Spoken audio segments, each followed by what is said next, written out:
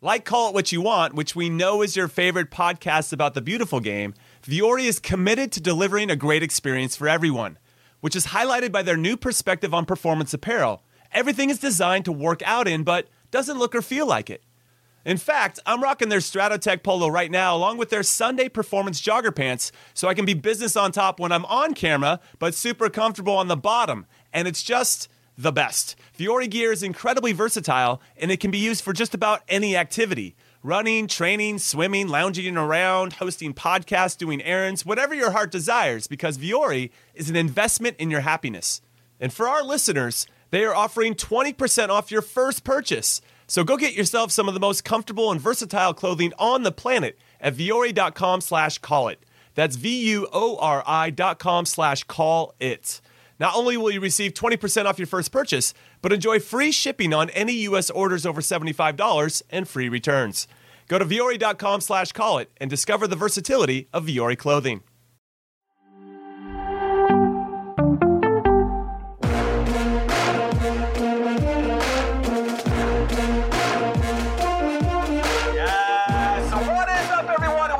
Exciting installment of In Soccer We Trust. I'm Jimmy Conrad alongside Charlie, Chuck Davies, and Hollywood Heath Pierce. And on this day, April 21st, 2022, 210 days to be exact before the first game of the World Cup, we're going to start piecing together our roster, starting with the goalkeepers and the defenders. But first, I think we have to discuss some breaking news, as it's been reported that U.S. men's national team defender Chris Richards has been ruled out for the rest of the season in the Bundesliga with Hoffenheim after a thigh injury that he suffered against Greuther Fürth.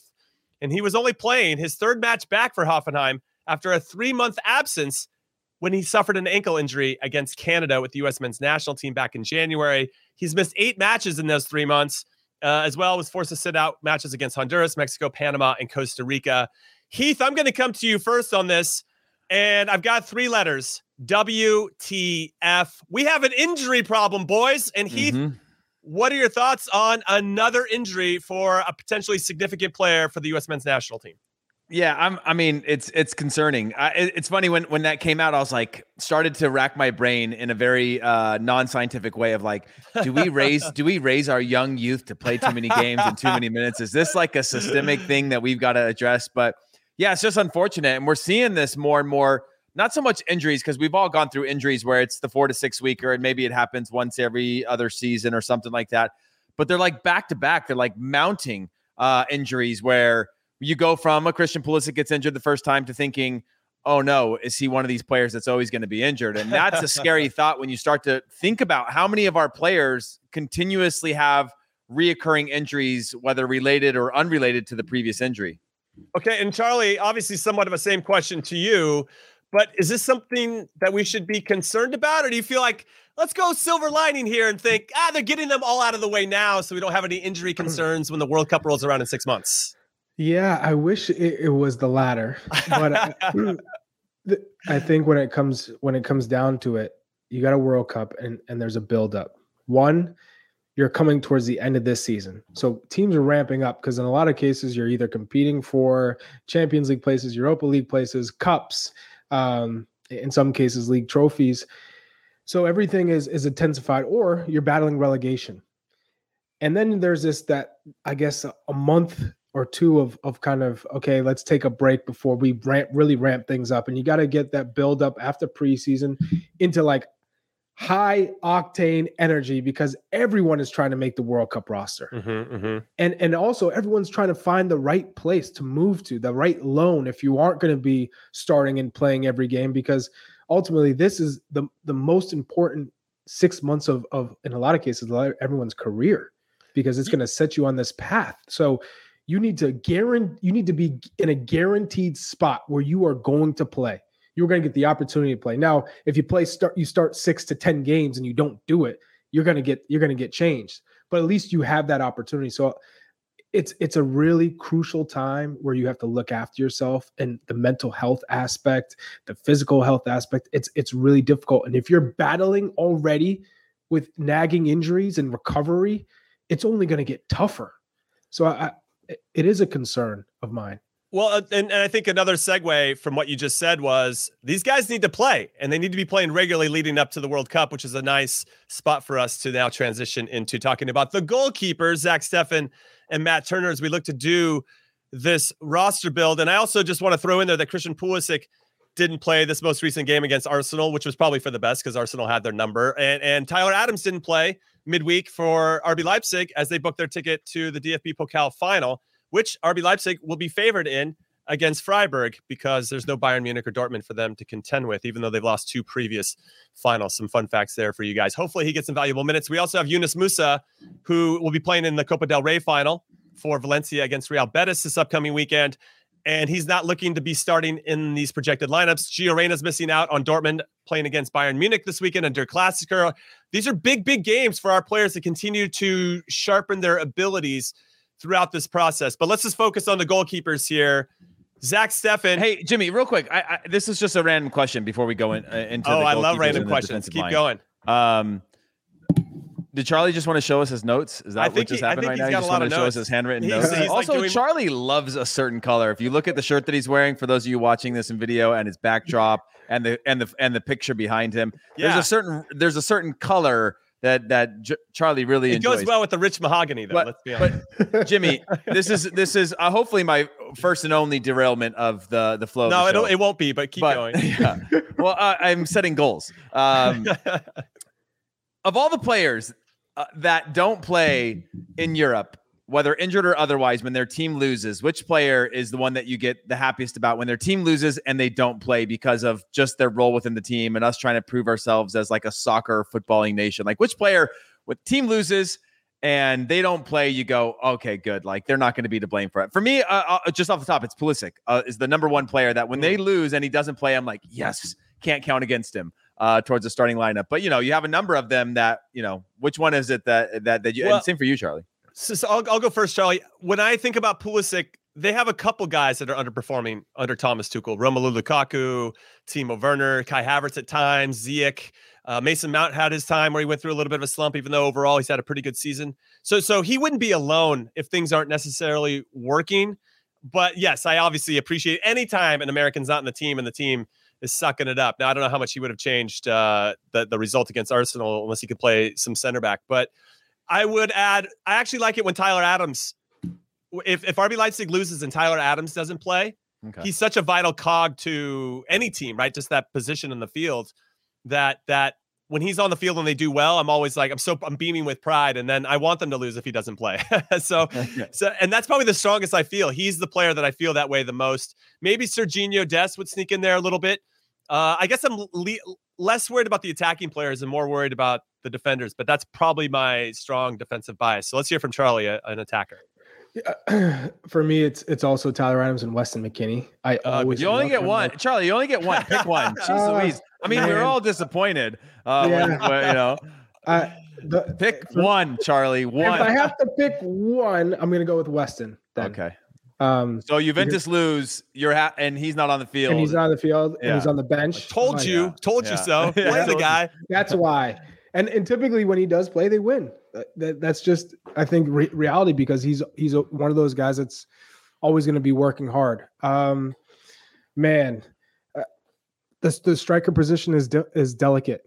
I mean, you look at what Ricardo Pepi's having to deal with as a youngster playing in Europe, and it seems like his team is on the rise and going to stay up in the Bundesliga, which I think will be great for him because now he has that experience under his belt and the team can trust in him. They know what they're going to get from him. He'll have a summer too, right? He'll have a proper offseason to work with them as well. But yeah, exactly.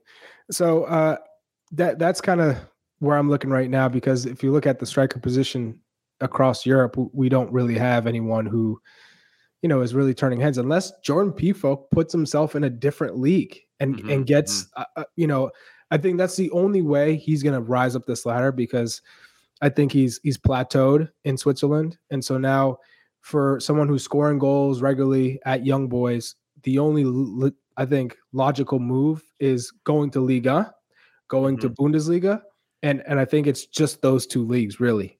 And playing on a club that is competing in those top leagues.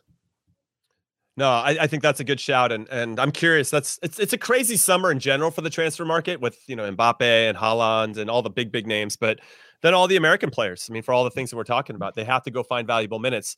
Do I want to see Pulisic go into a Southampton so he can start every game instead of, I don't know, is that what we'd want with somebody?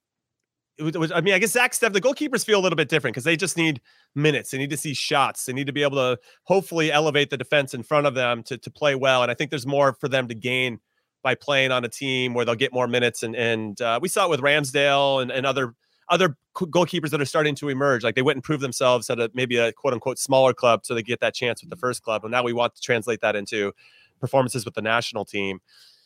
So I guess from a goalkeeper position, I don't know. I think Zach Steffen needs to leave Manchester City. I know that he had, quote unquote, a disaster in the FA Cup semifinals against Liverpool. Didn't shower himself with glory. I don't want to make any excuses for anybody, but I do want to mention that 6 goals were scored in that game, and all 6 happened on one half with sun in the eyes for both defenders and goalkeepers. I do find that to be interesting. Go ahead. Jimmy, I will add this, though, too. Let's not pretend like Ederson or Alisson hasn't made a similar mistake, right? Agreed. When a keeper's play out of the back, I don't care who you are, you're a keeper.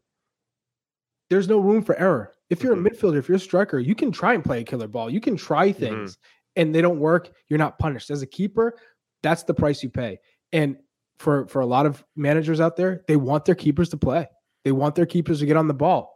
So that's the risk that you kind of are forced to kind of overcome. And in a lot of cases, it's going to happen to you if you're a keeper. It's just going to happen. Especially if you have a philosophy from Pep Guardiola, the manager, who expects that out of you to be someone that can be very. Well, he was brought there because he's comfortable on the ball, right? That was one of the things that he was good at. That's why he was brought there. My issue comes down to more like it more highlights the need for him to have more reps, because if it's based on repetitions, making a crucial error based on the amount of balls that you're playing out of back is a much larger percentage than an Ederson who's going to do it, once or twice in a season. It's going to be probably in a big moment as well, but it's going to be able to be sort of balanced out over like, hey, eventually it's going to happen, kind of the playing with fire. You're going to get burned eventually. Games. Yeah. But for Zach Steffen getting a small run of games to have a mistake like that, you go, well, look at that. What's the reason behind that? Is it because he made a mistake at a bad time, or is it because it's a lack of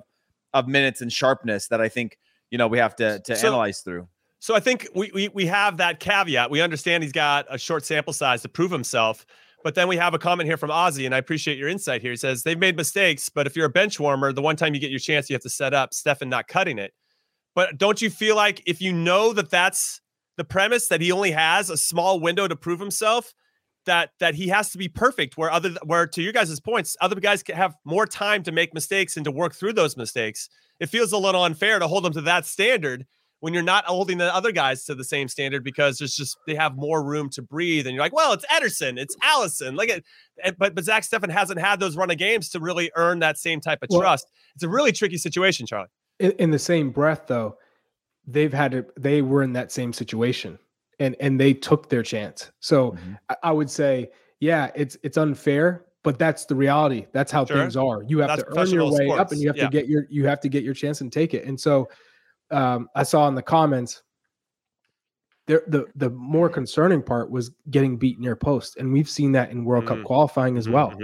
So some of the shots that have gone in and found the back of the net, I think the keepers could have done better with. Matt Turner had his moment in Panama, which you're like, that keeper's got to make that save. And Zach Steffen, we've seen that a couple of times. So it's not so much, I'm not worried at all about keepers playing with their feet.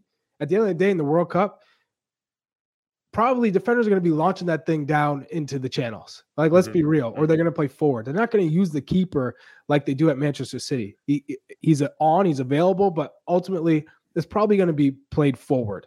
I think the concerning part for me is these goalies are in the goal for shot stopping. But if you're making mistakes and taking the wrong angles and giving up goals at your near post, that's what's concerning for me. Or coming out for the ball and mistiming it. I mean, I think that near post one, that goal that Sadio Mane scored, which was the third goal right before halftime too, right? You need your goalkeeper to make big saves in big games. And he needed to make that save, not only for the team, but for himself, just to have some confidence going into it. I think it had a .04 XG for that shot to go in by Sadio Mane. And for him to get beat by the near post, you're right, is a bit concerning. We also saw in the game against Costa Rica when he came out kind of flapping for a cross, and that's concerning. You just want to see some consistency in the decisions, and mainly good decisions, not necessarily ones that just pause. And Panama too. And Panama too. And Matt Turner didn't have a great game against Canada in Canada, where a goal kick, that things aren't organized, little things too, where that was his thing. Like, all right, well, Matt Turner finally showing some vulnerability here. I think this position is wide open. So let's say Heath Pierce, we're 210 days now in advance. Who are you starting in the World Cup? And then also, while you're kind of giving me that the big overarching theme, who do you go with in these June friendlies, assuming Matt Turner is healthy? Because I would try to go to Stefan as soon as possible to say, hey, I got your back. We believe in you. Because if you all of a sudden you let that one mistake start to define him in some capacity, that could mess with his confidence a bit.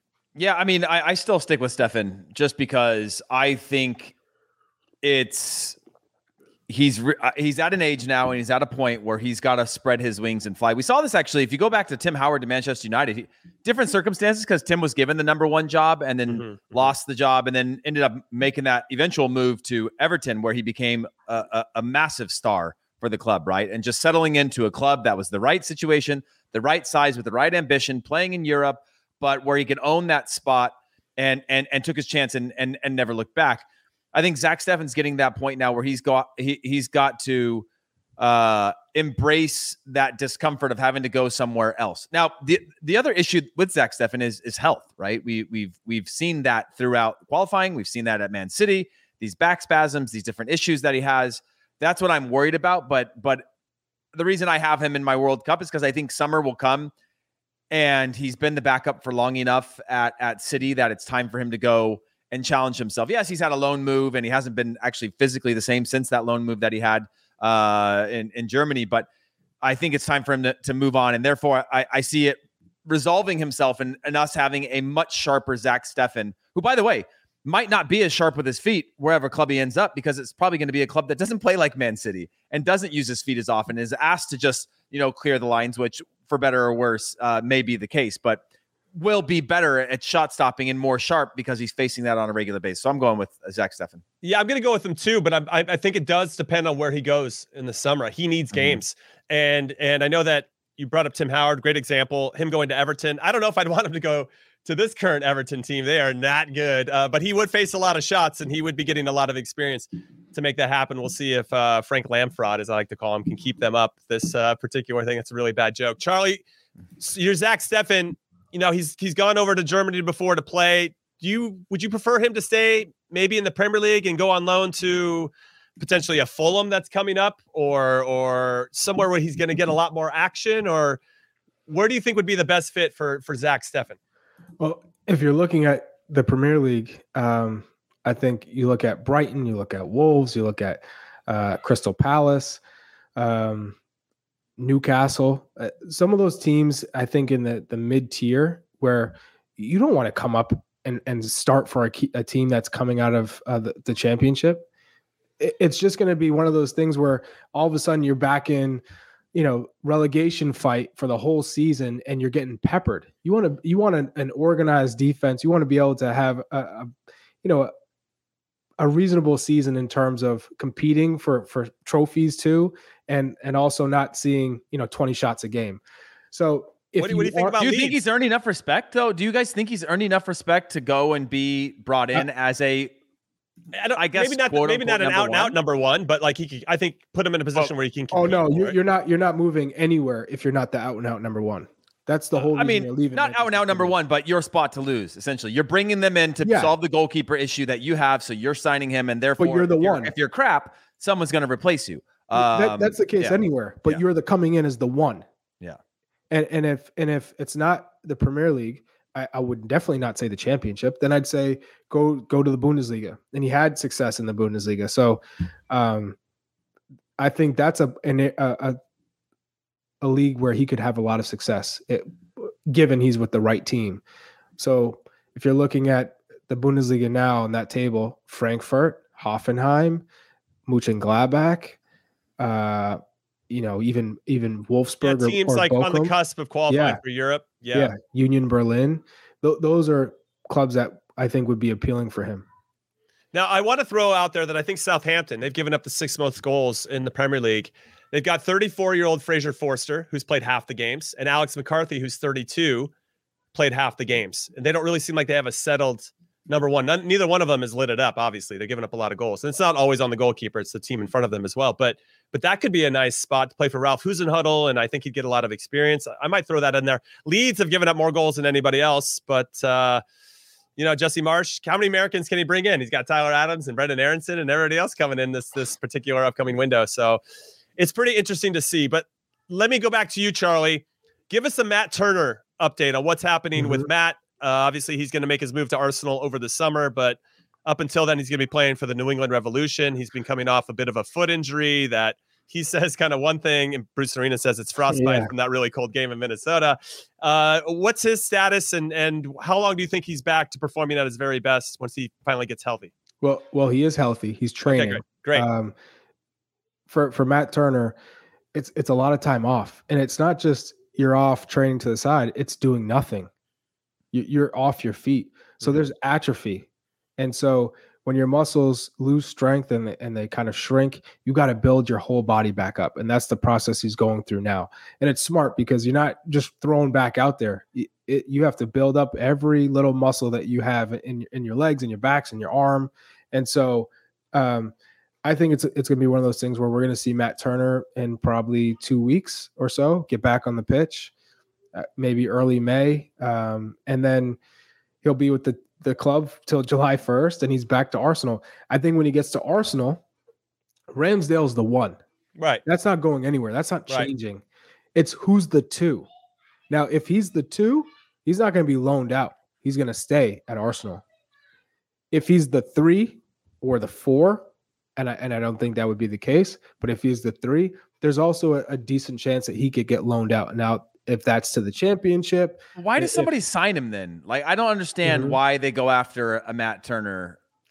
That I know you need depth. You need depth for sure at a club the size of Arsenal, but like, yeah, it's a little bit of a strange one for me too, because if they didn't have a one and who's an English keeper who's already in consideration for the English national team, then I'd say, oh, that's good. But this is a case where you're going to be behind a young English national team keeper. This is not the only way you're playing is if he is really poor for a long time or he's injured. That's it. So the only upside that you have is that you're playing at Arsenal. You're collecting a big paycheck similar to the same position as Zach Steffen. You're not playing over Ederson. He's a world-class keeper, arguably the best keeper in the world. He's not even number 1 for his national team, Ederson, which is even crazier. So, but yeah, go ahead. Keep going. So just in that case, the only way you are going to progress is by making a move from that club. So you're using it as kind of to elevate your status, and you're taking obviously a huge paycheck.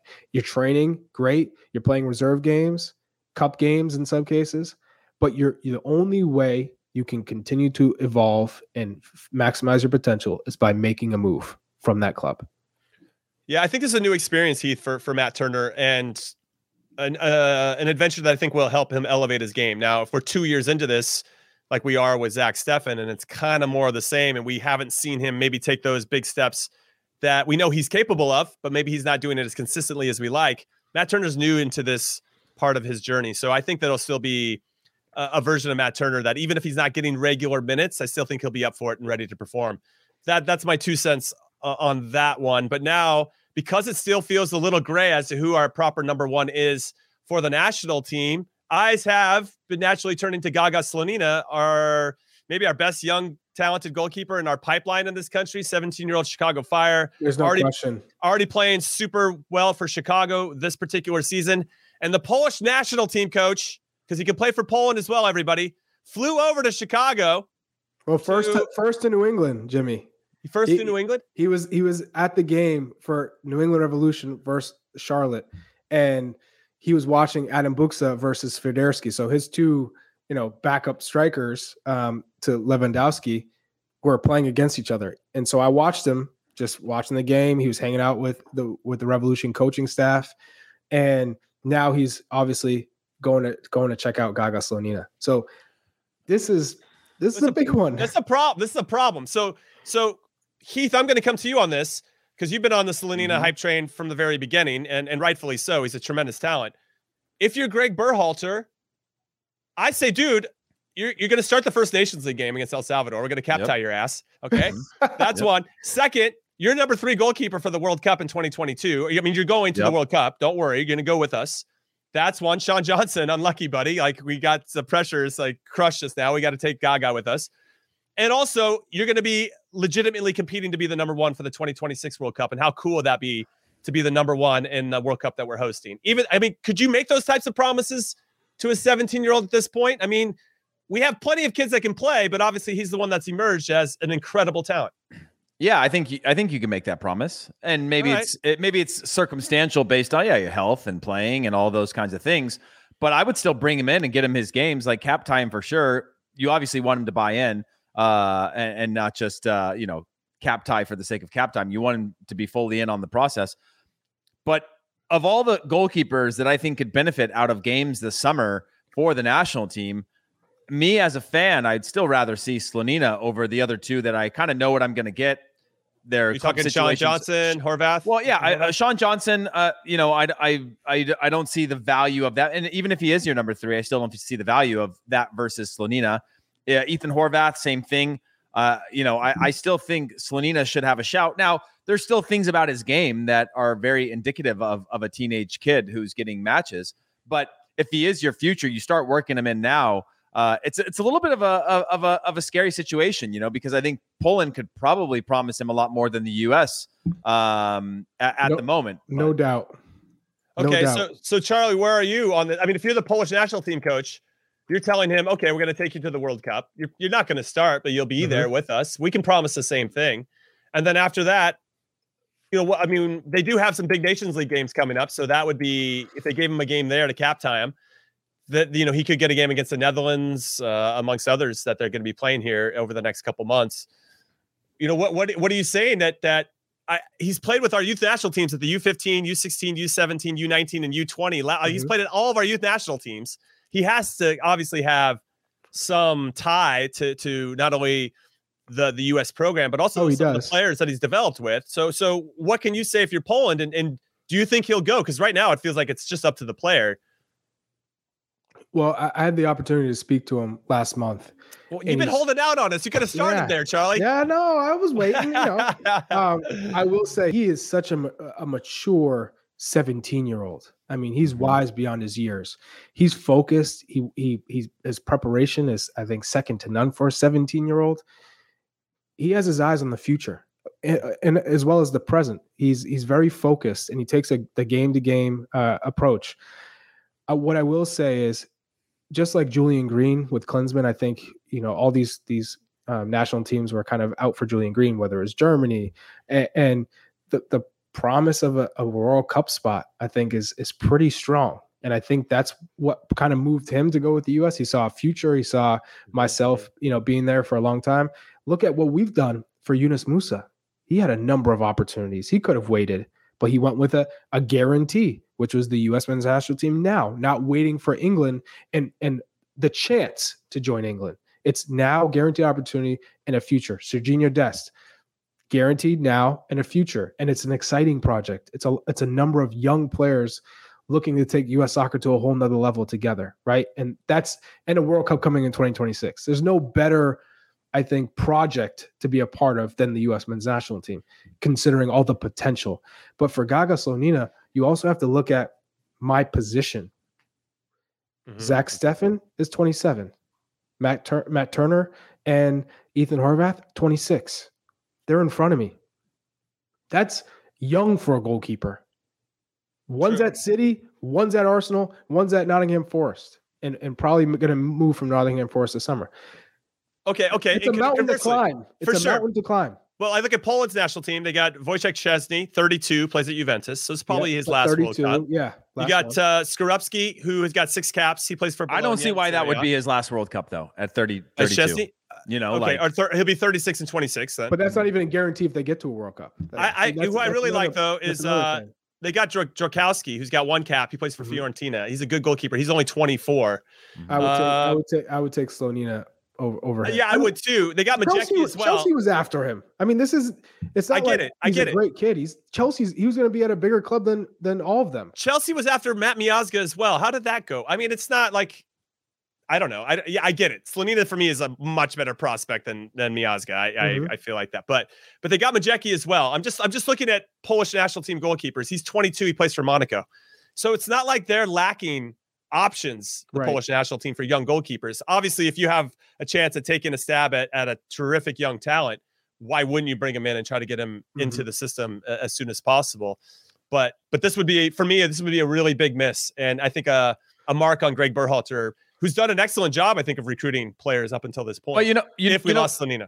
Uniquely, though, countries have super talents at that age, and we tend to, and we always have, overhype a young super talent because he's playing. He's got some stats that go in his favor. But most other countries would have him in a U20 system, and then they'd have him in. They'd be playing in. If you were, say, Poland, you'd play in the Euros. You'd have sort of that breakout. You'd sort of be on the. There it just always feels like there's a little bit more guardrails in sort of developing that talent. Whereas, like, I actually see, now that you guys both presented really good arguments for and against Slonina to the U.S. or Poland, is that he actually seemingly has a good opportunity to be the one for the U.S. for 2026. Obviously, that's a lifetime away. But when you're talking about guys going to, okay, we're going to have somebody at Arsenal, we're going to have somebody at City, they'll probably not be there in 2026 unless they're the one.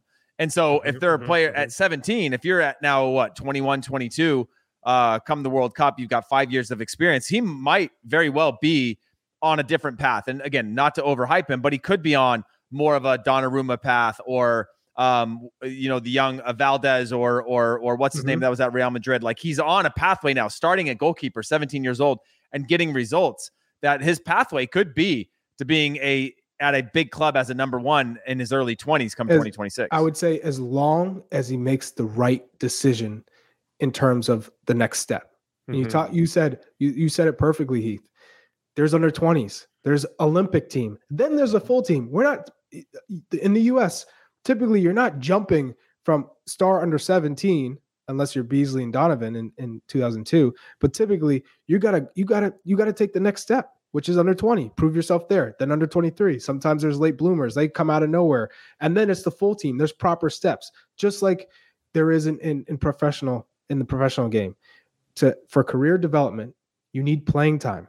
For a young keeper like Gaga Slonina, who's 17 and he's getting all these clean sheets, but he's playing, you can't go from that mode to all of a sudden going to Chelsea and not touching the field for 5-6 years, and then your contract runs out, and maybe they extend you because they loved you as a backup, and then you're there for another six years. You got to go to the next club in Europe where you're going to play, and a lot of times you're not going to the Premier League to play first. Maybe you start in the Eredivisie in Holland, and you're playing for a PSV, a Feyenoord, an Ajax, a top club there, of course. Or you're going to Denmark, you're playing for a Copenhagen, you're playing for the teams that are competing for the league trophy, which then brings you to Champions League or Europa League, Bundesliga, going to a mid-tier team. You're going to the next step. You're not jumping 10 steps and going to a top Champions League club and expecting to play at a young age. So I think Gaga Slonina could definitely be the man. And he's confident. He's the type of player that'd say, yeah, Matt Turner might be there, Zach Steffen might be there, Horvath might be there, but I know I'm better than him when I reach my potential. So I'm going to believe in myself, and I'll stick with the U.S. men's national team. Greg Berhalter has been the one who's saying, hey, I'm not just going to give you a national team spot because people are chatting or because there's a hype around you. You have to earn it. And I think in his mind, he's like, you're not ready yet. So I'm not just going to hand you a cap just to cap tie you. I don't want to do that to you. So there's two sides of the coin. It's, you could rush them in and do it, or you could say, you know what? When you're ready, I'm going to call you in. And that's how I've always operated, and I'm not going to change it for anybody. Yeah, it's going to be interesting because this could set a certain type of precedent that you're speaking about, Charlie, as to a national team manager getting his hand forced. I think at the very least, if Gaga Slonina does go and choose the U.S. and does represent us at the World Cup, whether he plays or not, he's going to have to write a thank you letter to Poland for really forcing Greg Berhalter's hand to make all of that happen. But he calls guys in, and then he's able to say, this is a Greg Berhalter mastermind of calling guys in, and then he's able to say, I'm not just watching them from a distance. I had them into camp, and I can see whether they're at the international level or not. And the national team is about being at the international level. It's not about potential. Obviously, it's a number of players that we've argued for. Greg, bring him in. And then he brings them in. They don't play. He doesn't bring them in again. You go, bring him in. They're playing well at their club team. But clearly he has this ability. I've seen him. Yeah. I've seen him with my own eyes now. I've seen him in this atmosphere. And they're not there yet. He's done it with what? Joe Scally, Cameron Carter-Vickers, Mihailovic, who we're going to talk about in a little bit. Yes, we're going to talk about him after the break. So, Charlie, I'm going to come back to you. Tell me who your starter is against Morocco in the first friendly, against Uruguay, if it's the same starter, goalkeeper position, and then who are you starting in the Nations League games? I'm very curious to see what you think for these upcoming games. It's Zach Steffen. He's your one. All the way through? No. Okay. But he's your one in that game against Morocco. That's for sure. I mean, even Pep Guardiola said it after the game. Keepers make mistakes. He was more impressed with his reaction after that mistake than the actual mistake itself, because that shows a lot about your character. And I think we've seen a number of players, whether you're a keeper or a field player, you make a massive mistake that's posterized around the globe. It's easy to sink down. It's easy to give up more mistakes and just like turn into a puddle. Right. He actually kept going. And I think that's what was like stood out to not only Pep Guardiola, but the teammates. Ederson has his back, but I think he's the starter for the first game. Right. And then you assess how he did in that game. Then it goes to the next game. He doesn't have this leash of like, you're the number one no matter what. How is he moving? Does he look healthy? Because I don't think he's looked healthy the past 6 months. So is he moving well? Is he making the right decisions? And then how has he played? If those things are in order, he's your one. Okay. Now with regard to, I think what's important, Heath, I'll come to you with the same questions, is we don't have that many meaningful games from now until the World Cup starts. 210 days. We got 6 games, I think, that are on the schedule. We will probably have some behind the scenes friendlies or inter-squad stuff that whatever, you can try to determine what you want from those. But they're not going to be the same as the Nations League with a little bit of juice on it and some big time friendlies against some big time opponents that we're seeing in Morocco and Uruguay. So for me, I'll just go first. I'll say Steffen in Morocco game. I want to see, even though I agree with Charlie, you kind of want to see how the defense and team is playing, because we have to really think about the relationships and camaraderie and rapport we're trying to build between certain partnerships on the field. I'd probably go with Matt Turner against Uruguay. And then for Nations League, if we really have feeling some pressure from Slonina, I would maybe start him in that one so we get him cap tied. Maybe not El Salvador, but definitely Grenada. Where are you on who the goalkeeper should be for these selection of games? Yeah, weirdly, going into the summer, the most important ones to me are oddly the friendlies, even though there's no consequence to them, because against opponents, right? You have a chance to roll out your best team. Now, if those teams are going to bring their best teams, which I hope they will, and I'm assuming they're planning have the same stress of like, we need to get our team together as much as possible. I'm playing Zach Steffen in the 2 friendlies because they're big. It's our chance for the team to have another rhythm against a different type of opponent a couple of times. And when you get into the Nations League, I think you can tinker a little bit more. And that's where I see Matt Turner involved. I see Gabriel Slonina, if he hasn't decided to go with Poland, getting his caps as well and starting to work him in and seeing him in that environment, but also getting him some time on the field. All right, everybody, we're going to take our first and only break of the show. We just discussed all the goalkeeper situation. I'm sure there'll be some high drama along the way. We still have plenty of time before the World Cup starts. But when we return, we're going to talk about the defenders that we want to see in these upcoming friendlies, which ultimately will be probably the team and defenders we want to see for the World Cup itself. And we're going to talk about a special interview that our very own Hollywood Heath Pierce did with Georgi Mihailovic, who's on the outside looking in to try to get into this U.S. team. So don't go anywhere. Okay, picture this. It's Friday afternoon when a thought hits you. I can spend another weekend doing the same old whatever, or I can hop into my all-new Hyundai Santa Fe and hit the road. With available H-Track all-wheel drive and 3-row seating, my whole family can head deep into the wild. Conquer the weekend in the all-new Hyundai Santa Fe. Visit HyundaiUSA.com or call 562-314-4603 for more details. Hyundai, there's joy in every journey. Robert Half research indicates 9 out of 10 hiring managers are having difficulty hiring. If you have open roles, chances are you're feeling this too.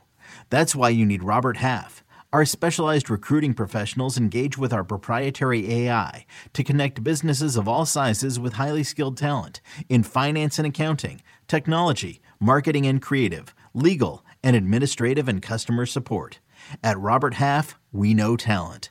Visit roberthalf.com today. We are dissecting some of the lines of the U.S. men's national team roster. We started with the goalkeeper line. We're going to start with the defenders up next. But before we do, Heath Pierce, you did a special interview. I teased it right before the break with Georgi Mihailovic from Montreal, who's off to a great start in MLS. He's obviously gotten a couple looks with Greg Berhalter before. What was that interview like? What conversations have you had with Greg Berhalter throughout the process? Has there been a continued dialogue? You mentioned something he said to you earlier in the show. I mean, sort of where do you stand right now with regard to the U.S. men's national team? Yeah, I think the conversation I had with him has been nothing but positive. I was in January camp this year with him, and he was happy what he saw. And he said, going forward, it's form. That's form that matters, especially in a World Cup year. Nations League as well coming up. It's the players that are in the most form that are going to get the looks. And yeah, it's having the World Cup in the year is something that I strive for. It's this idea that drives me every day to go and play at the best level I can, because I'm sure when the World Cup year comes around, it's a once in a lifetime opportunity that it's like the pinnacle of a professional soccer player's career to play in this competition. So this idea that going to the World Cup, it just motivates you.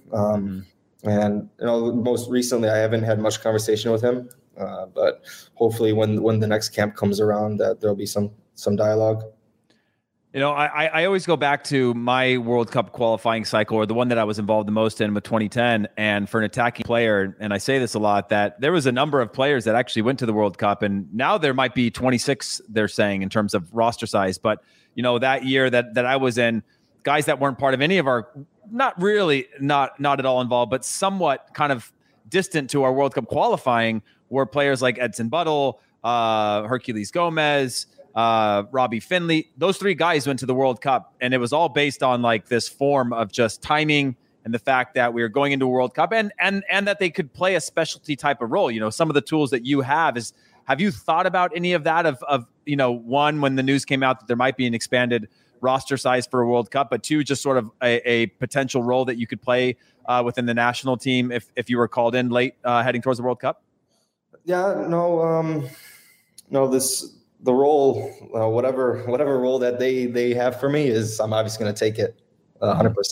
Whether it's the last man on the bench or a starting position, I'm going to take this just to go to the World Cup. I haven't thought much about having an expanded roster, what that means for my chances. Like you said, going into the World Cup, it's form that's probably the most important. And if I'm playing well this season, and I get called into the summer camp and I do well there, and I prove that, maybe I am a guy that belongs with this squad. A lot of guys are saying that this is the golden generation of U.S. soccer. So if the coach and his staff thinks that I belong with that group, then that's obviously a very great thing for me. But yeah, at the end of the year, it's the most important if you're playing well with your club. Well, you've definitely got a lot of people kind of backing you. Obviously your teammate Alistair Johnson said, "I'll put it like this: as a Canadian, I wouldn't like to go up against him on a consistent basis. Maybe it's best that they're actually keeping him out. So thank you, Greg, for leaving him at home, but he deserves it."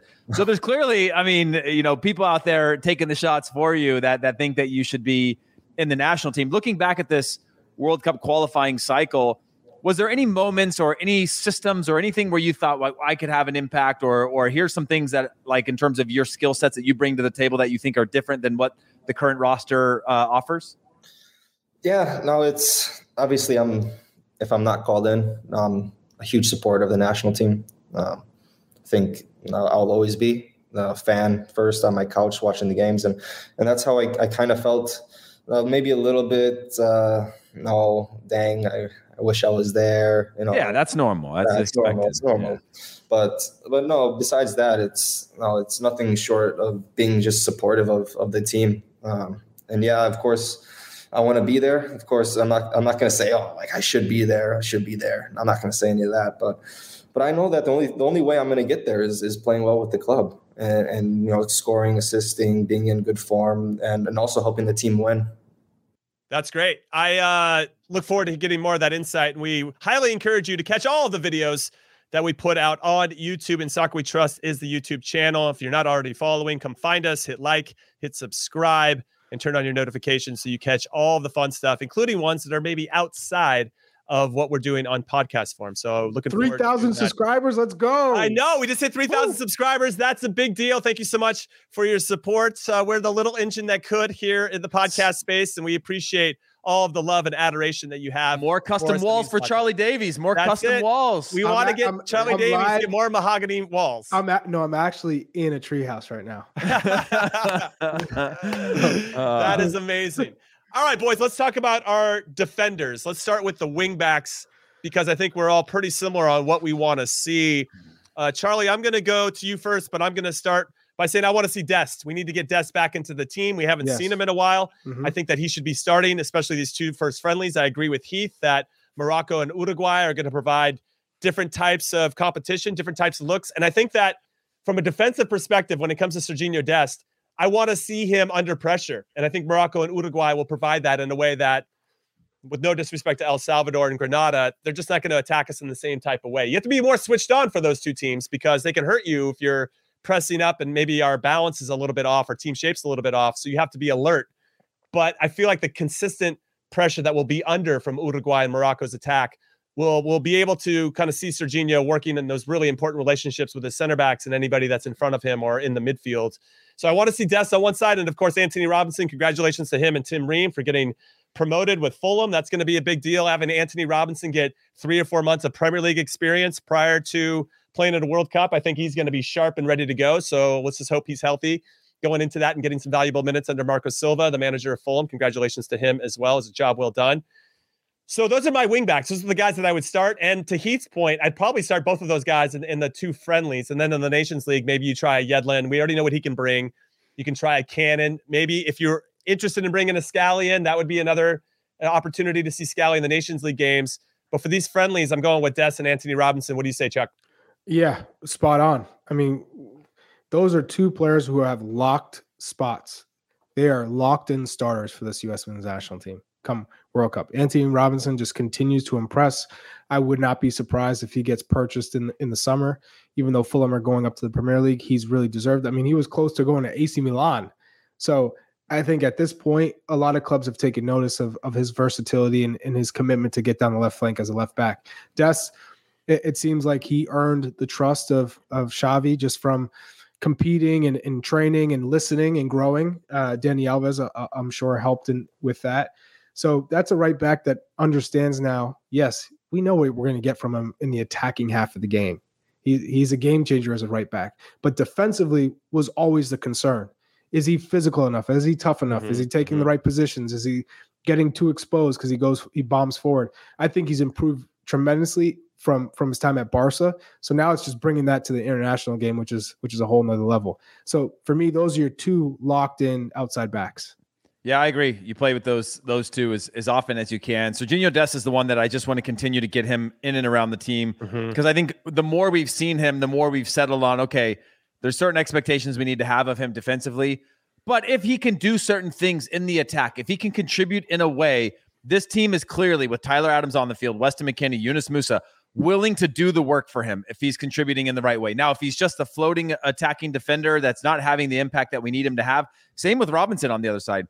If he's getting up and out of position and stretching us too high and wide, we're going to get punished. And the more that they can show their value through the impact that they're having offensively, the more I think we have a team that's willing to do the work behind them. And I think that's a really nice balance that we're seeing come out of the team, rising to this idea of saying we don't need to just have traditional sit-at-home fullbacks. We can have a little bit more of that offensive shape. And also with the way teams are going to play against us, they're going to have to be impactful. So play them as often as possible. I like them in those positions. And I agree with Charlie. Like Serginho Dest has continued to get better, and think about how much better he's going to continue to be the more that he spends time in the environment of just being at Barcelona, having been out of the team, put on the transfer blocks. Xavi comes in and has now transformed his opinion of him and the type of player that he can be.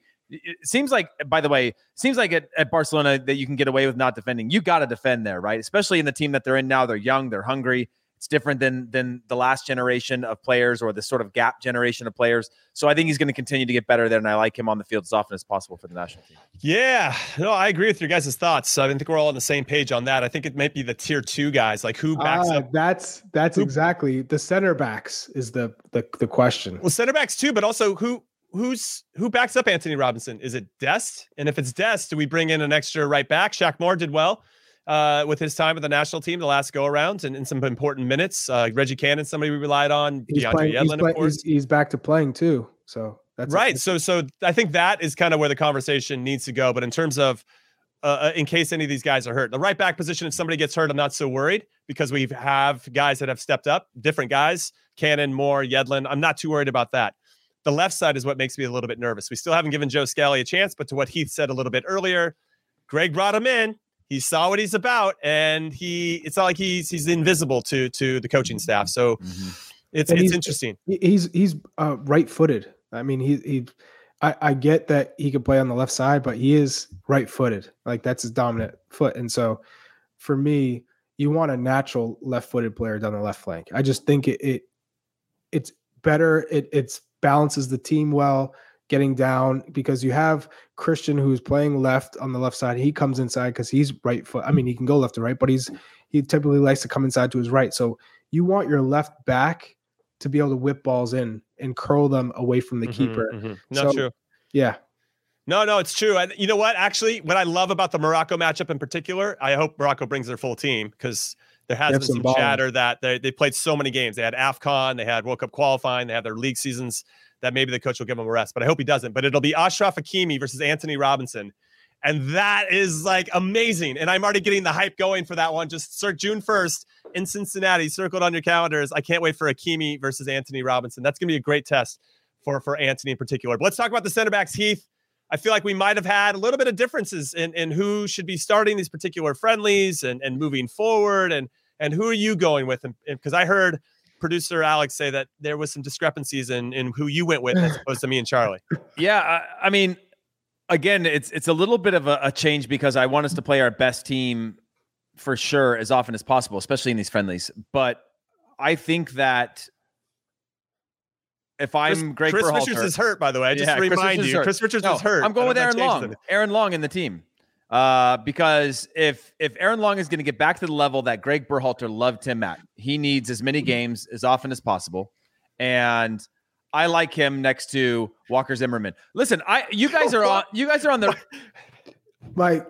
my ears are blocked. I can't. I didn't. Listen, I like Aaron Long too, but I'm static. we have limited minutes, Charlie. We have limited minutes to work with all these players. Robinson has not proven to me in the last 4 or 5 months in this year, in this calendar year, that he can be trusted at the highest level. And that's in CONCACAF. I'm worried about him in a World Cup. If the World Cup was today, I would not trust Miles Robinson. But Aaron Long gives you the different type of trust. Like you're like, I just need to get this guy healthy. I don't think he's proven that he's at that level either. No, but he was good when he had his national team games, and Greg Berhalter loves him. Like, I know that. Palmer Brown. He went ahead of Aaron Long, and he's playing consistently in Liga. He is, and he's been man of the match a few times in recent performances as they battle a relegation fight. You guys are arguing with me, but neither of you guys are going to put Eric Palmer Brown in your I'm not team, in my two friendlies, but I would put Eric Palmer Brown in my Nations League games. What do you say, Charlie? Heath is going to put Cameron Carter-Vickers in the team. No, I'm not putting him in, but you're not going to. You're going to go with the same back line that we've had every single time. They've been decent, but like Miles Robinson's performances haven't been great. But aren't we trying to build a rapport? We only have 6 games, man. 6 games together. Give it to him. I agree. So why wouldn't you put your best pairing to make sure that continues to get strengthened as opposed to hoping that Aaron Long gets to the health that we need him to perform at a high level? Maybe you give him 45 minutes against because Morocco March to June, I think, is a big amount of time for somebody coming back from an injury trying to get back to that highest level. So you'd give Aaron Long, and then June to November. You give Aaron Long those 2. You give him both friendlies. No, I mean I think that there's room for both of them in those friendlies, but I still think our best matchup if Aaron Long can get back to that level is Aaron Long and Walker Zimmerman. Because Aaron Long has the same pace as Robinson does. He can cover ground. He's just as simple of a player, but he's got more experience overall, a lot more experience. And I think Robinson has been shook a few times. I agree and with he doesn't always bounce back. Yeah, because he's still young. And he's not super young, but he's, in his, 23 or something. I get it. He hasn't been as sharp as maybe we'd seen him, especially in the Gold Cup, where I thought he was continuing to get better with each game. And now I feel like he's hit somewhat of a plateau sounds negative, but has kind of reached a point, and now we need to see him push on. Now, Charlie, if you wanted to split that up, say we go with Heath and we find this compromise, would you give Miles the Morocco game? They have Enesri up top, plays for Sevilla, scored a bunch of goals for his country. Obviously, if he's healthy, very dynamic player and can do a lot of different things, right? He can run in behind, he can hold the ball up. He's good at creating space in the box. Or would you give him, or conversely, would you give Aaron Long Uruguay or vice versa? With Uruguay is probably going to have Darwin Nunez, who is one of the hottest young strikers in all of Europe for Benfica, scored against Liverpool a couple times, and just a tremendous talent. And then you have Cavani and Suarez. You got some experienced guys up top. I mean, these are important. These are really important friendlies for our center back pairings in particular, because we're playing against some very, very good players in this. I don't even want to hear center back pairings. I want to hear the whole back line. The whole back line being consistent and knowing I like that. Whether it's Dest, because Dest hasn't always been there, but Anthony Robinson and Dest partnered with Walker Zimmerman and Miles Robinson. That's the best back line right now. That's who's going to play. Now, Mark McKenzie's starting to play again. I think Eric Palmer Brown has done a fantastic job, and he's earning plaudits in France, and it's a very difficult league to play in, and he's playing consistently. So I think his ability is only leveling up. John Brooks, I think he's out of it. I think Cameron Carter-Vickers is not going to be involved. I just think, Greg has seen him, and I just don't think he rates him. So he can play in as many. He doesn't have the feet. He just doesn't Scottish have the feet. Cups as you want. So ultimately, you look at Miles Robinson and Chris Richards. I think Chris Richards was the one who was going to push Miles off the team, but he's injured. And now it's going to be a long uphill battle to get back to not only full health, but also your best form. That takes, as long as you are out, sometimes it takes twice as long to get back to your form. So I think it's clearly for me, Miles Robinson and Walker Zimmerman. I'm the same because I want them to get those reps in high pressure situations. And to your point, Charlie, developing those communication skills with our outside backs, right? Mm-hmm. You still have to have that movement. And of course, with whoever sits in front, Tyler Adams or whatever, block passing lanes, how we step, how we move, how do we drop? When Anthony Robinson bombs forward, how are we organizing, bringing Serginho Dest back and vice versa?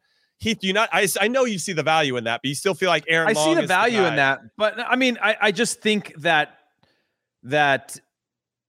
based on experience and based on the fact that I've seen, like, I was pure Miles Robinson. Like, I was like, this guy is going to be our star. Like, I had him above Walker Zimmerman if I was building my back line, just because he was making big plays. He's a threat in the box going forward. He had the ability to put out fires. His recovery speed was incredible. His positioning was pretty good. And then I just saw this shift in him. And going into comfortable? This year, do you think it got too I don't comfortable? think he got comfortable. I think he got a little shook and hasn't come out of that shell again of trusting his instincts, of playing at the speed that he needs to be able to play. And at the international level, and we're going to see that in these friendlies, you second guess for a second. We saw that with John Anthony Brooks getting pulled out of positions. You get beat, game's over. Like, you're now down a goal, right? And Miles Robinson, I haven't seen his, and it's more than just watching his reactions. It's a little bit of body language. It's a little bit of like when he's chest out, like chin up and kind of owning a back line versus when he's a little bit, almost feels a little timid. And I worry about that because we've all been in situations where you don't feel at your best. Whereas Aaron Long at his best and has the same exact tools, except a little bit more of a well to go back to if things aren't going well, right? A little bit of a more experience to tap into and say, okay, not my day. Just hit a long switch out of bounds. I just got beat on the dribble with this guy. I've got to dial all of this back on a day like this just to show that I can be impactful for this team, simplify my game, as opposed to just caving in and having what could be a poor match, which could cost the team a result. Okay, so Heath, I'm going right back to you on this. Who are your 4 center backs that you're taking to the World Cup? 4 center backs. I assume you might be able to bring one more if they expand the rosters to 26, but this is really hard right now just because, like, well, I need a little bit more parameters because we have injured players. We have let's assume everybody's healthy. Everyone's healthy. Everyone's healthy. Okay. 4 center backs. I mean, Miles Robinson, I'm taking Walker Zimmerman. He picks him as number one, Charlie, even though he doesn't believe in him right now. Well, I mean, that's who unbelievable. Typical Heath. I didn't know that every time I talked, it had to be a power rankings. You know, I'm just naming names. Name the best center back that comes to mind. Miles Robinson. Miles Robinson's the best center back. He's just not in great form right now. But I do think he could be. So Walker Zimmerman, Miles Robinson, and I've got he switched his order there, Charlie. Aaron Long, and I've got Chris Richards. Man, this is where it's really hard. Yeah, Mackenzie, Cameron Carter-Vickers, Matt Miazga. I mean, not Cameron Carter-Vickers. John Brooks. No, I mean the fourth one is my hardest because I think we're taking more than four. Do you think you're taking more than four center backs? Well, I think that you have the ability to take a fifth for sure with an expanded roster. If not, I still think that if you're looking at a what's his name that's playing in France right now, I'm blanking on his name. Eric Palmer Brown. Eric Palmer Brown, who could play as in a back three or a back four, and as a right back. Like he's on my four. Again, you're talking about depth of coverage where you can say, okay, this is a guy that now maybe I don't need to bring too many in others. Like it just becomes a hybrid that's worth 1.5 positions, and maybe as you start to go through that breakdown to get to 26 or even 23, you now have a little bit more of a luxury. So he's one that I would actually pick if I'm going with 5, because I think you go with 5 in that one. And then the fourth is Chris Richards. I think he's above Mark McKenzie right now. I think he's above James Sands right now. I think he's above. I'm trying to think of anybody else who could potentially be in that pool. Cameron Carter-Vickers as well. Yeah. Okay. By the way, there's a question real quick that I want to answer. How does Heath have Long above Cameron Carter-Vickers, Brooks, or Richards? Because one, I think he's a fantastic player and a good athlete. And I think that we've decided as a national team that John Anthony Brooks being good on the ball is not as valuable as having good defenders that can cover ground, athletic defenders. And I think we've decided as a national team, when I'm talking about Cameron Carter-Vickers is great in that simple center back situation as well. But he's the worst of all of them with his feet. And we need somebody who at least can do the things of connecting lines on passes. We don't need, I would love to have a John Anthony Brooks in every position where he can spray the ball all over, comfortable under pressure, break lines on the dribble, those types of things that John Anthony Brooks brings. But I don't think he's in Greg's plans. And I think that he's a little bit of a liability in the way that we want to play defensively. Same with Brooks. And then Richards, I think he makes the team. But I've just seen so little of Richards to really see him have a breakout performance where I go, okay, that's it. I do think he has potential. I think the summer will dictate a lot of how we're feeling about a lot of these players, including the center backs. Charlie, how about you? Who are your 4 center backs you're taking? And then maybe give me a 5th if we take an expanded roster. Definitely Walker Zimmerman and Miles Robinson, the 2 starters. Then I'm going to bring Eric Palmer Brown and Chris Richards. Those are my 4. The 5th one. I love the sigh. Yeah, the 5th one is probably going to be Aaron. And the funny thing is, if you go back 2.5 years, Aaron Long was the first center back on the team sheet. Right, that's how quick things can happen. And we're talking about right now, but in 6 months, maybe Mark McKenzie all of a sudden is stellar in Belgium, and he turns it around because if you remember with the Philadelphia Union, he was a starter, then kind of went into a hole, was non-existent for a year, kind of had his national team opportunity, went into a hole, and that didn't work out. Took him a whole year, and then he hit the ground running, right? The problem is they only have 6 months next year, not the full season. So I would say that would be my 5. And Miles Robinson and Walker Zimmerman, I think, are clearly ahead of anyone else.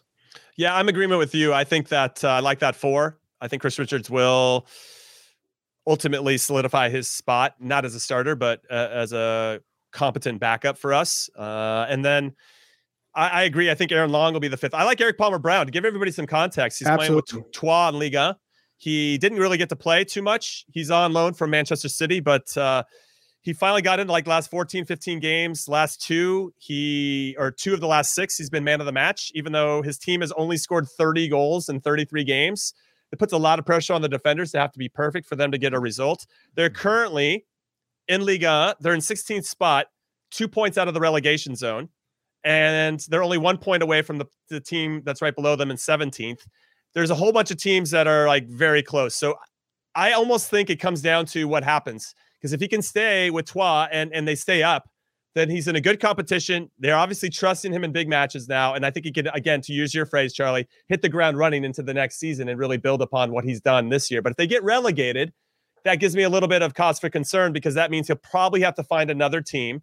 And then he's got to kind of reset and build that trust all over again. That's the only thing that makes me a little bit nervous about Eric Palmer-Brown. In terms of his ability, I have no doubt. But it's, again, speaking to that Mark McKenzie thing that you mentioned, it's finding your confidence at the right time. Mm-hmm. So even though I think Aaron Long is probably in the team, because to Heath's point, Greg loves him, and he does have some of the things that Greg really appreciates in the center back position, which is essentially recovery speed. Is he's got one of those, and he's super athletic and tough to beat in 1v1 situations. But ultimately, I would like to see Eric Palmer-Brown, assuming they're all healthy and playing well, go through. But we'll see. And I think they'll add a different spot to that. Go ahead, John. And to add, Eric Palmer-Brown, I wouldn't be surprised either if they do stay up, that he goes to another French. That's true. Team. That's true. Because you're using it as a stepping stone. I mean, it's it's a springboard. Yeah, you're on loan at Troyes, but if Troyes stays up, they're still going to be back in the same spot next year. They're going to be competing amongst the teams for promote to stay above the line. So this is a great time for him to showcase his quality to the rest of Liga. And if you're looking at the rest of Liga, and there's some really good teams, but Montpellier, Lille, he could join Lille with Timo Weah, Nantes, Lyon, Lens, Nice. Those are all teams that will always kind of be in the middle to upper end. And if he's done well enough, man, that's true. Good point. A great spot. That's a good point. Yeah, there's a lot that we're going to have to unpack, I think, especially over the summer. There's a lot of these players in every position in our national team. But it's going to be exciting. It's going to be exciting. All right, everybody, we're going to call it here. I'm going to give final thoughts here to the boys. But that was the goalkeepers and defenders as things stand right now. Obviously, we're very excited for these upcoming friendlies, who get called in, who gets to play, what happens with Gaga Slonina and all that stuff. We're going to be doing midfielders next week, and we're going to continue to work on some special guests. We have some big names. Apparently, Timo Weah might be joining us here in the near future. Maybe we'll get Eric Palmer-Brown on, since he's on the tip of our tongue right now. That would be cool as well. Charlie, I'll come to you. No, I don't, but you can take over that interview if you'd like. Charlie, come to you first. Final thoughts about anything you want to discuss, U.S. men's national team related, or anything we discussed today. I feel confident that we have our back line set in order. Goalkeeper, I think it's just a question of time and health, right? I think Zach Steffen, if he's healthy, we won't have to worry. And he's in a situation where he's playing every week. 2 years ago when he was in the Bundesliga and he was playing every week, he was phenomenal. And he looked like he was confident and he was growing and he was just getting better. I think as a backup, no matter where you are, Real Madrid, Chelsea, Manchester City, Manchester United, you have a ceiling as a backup, because you're not playing regularly. Right. Now, that ceiling's still high, but when you're talking about a World Cup, you have to be playing consistently. You have to have the in-game match experience to continue to grow, so you're sharp, because your sharpness is not going to be there when you're talking about match fitness. So I'm a little concerned about where our goalies are, because Matt Turner, as good as he is going to be in the same boat. Right. Ethan Horvath, he's going to be in the same boat at Nottingham Forest unless he makes a move, and maybe it's to MLS in the summer. But I'm a little concerned at the goalkeeper position. But the back line, I'm very confident. Okay, and then Heath, talk to us about your back four for these upcoming friendlies one more time as a recap, and then your final thoughts. Yeah, my back four is same as your guys. I want to get Aaron Long some more valuable minutes. And my closing thoughts to this is that 6 months out, it's a lifetime for some of these players, and a lot of circumstances that need to be solved and filled. And again, I still think there's room for a few people to emerge at a level that we haven't seen from them yet. But I do agree with Charlie that it's about getting our best 11 on the field and starting to zero in on what our best 11, not even 11, but 13, 14, because God forbid you go with your best 11 and then a week before the World Cup that changes and you've got nobody, injury or whatever that could happen. So we've seen a number of guys that we all know miss out on World Cups due to injury leading up to it, and things change, So yeah, that's it. No. All right. I love that. And I don't have any other final thoughts other than to tell you to join us tomorrow. We have another In Soccer We Trust tomorrow coming to you live here on the YouTubes, 10 a.m. Pacific, 1 p.m. Eastern. And if you're listening to us on any kind of podcast platform that you prefer, you can listen to us anytime you want. That's the beauty of it. Make sure you hit subscribe and leave us a 5-star review when you get there. We really appreciate it. Subscribe. Hit it. We just got 3,000 subscribers here on YouTube. Let's keep pushing that number up. Let's keep building this really special community, because it's very clear to me that all of us care about the U.S. men's national team on a very deep level. And that is very cool to be a part of this journey with you guys as we look to have some success at the 2022 World Cup. So on behalf of producer Alex, Charlie Davies, Heath Pierce, I'm Jimmy Conrad saying we'll see you tomorrow for In Soccer We Trust. Later.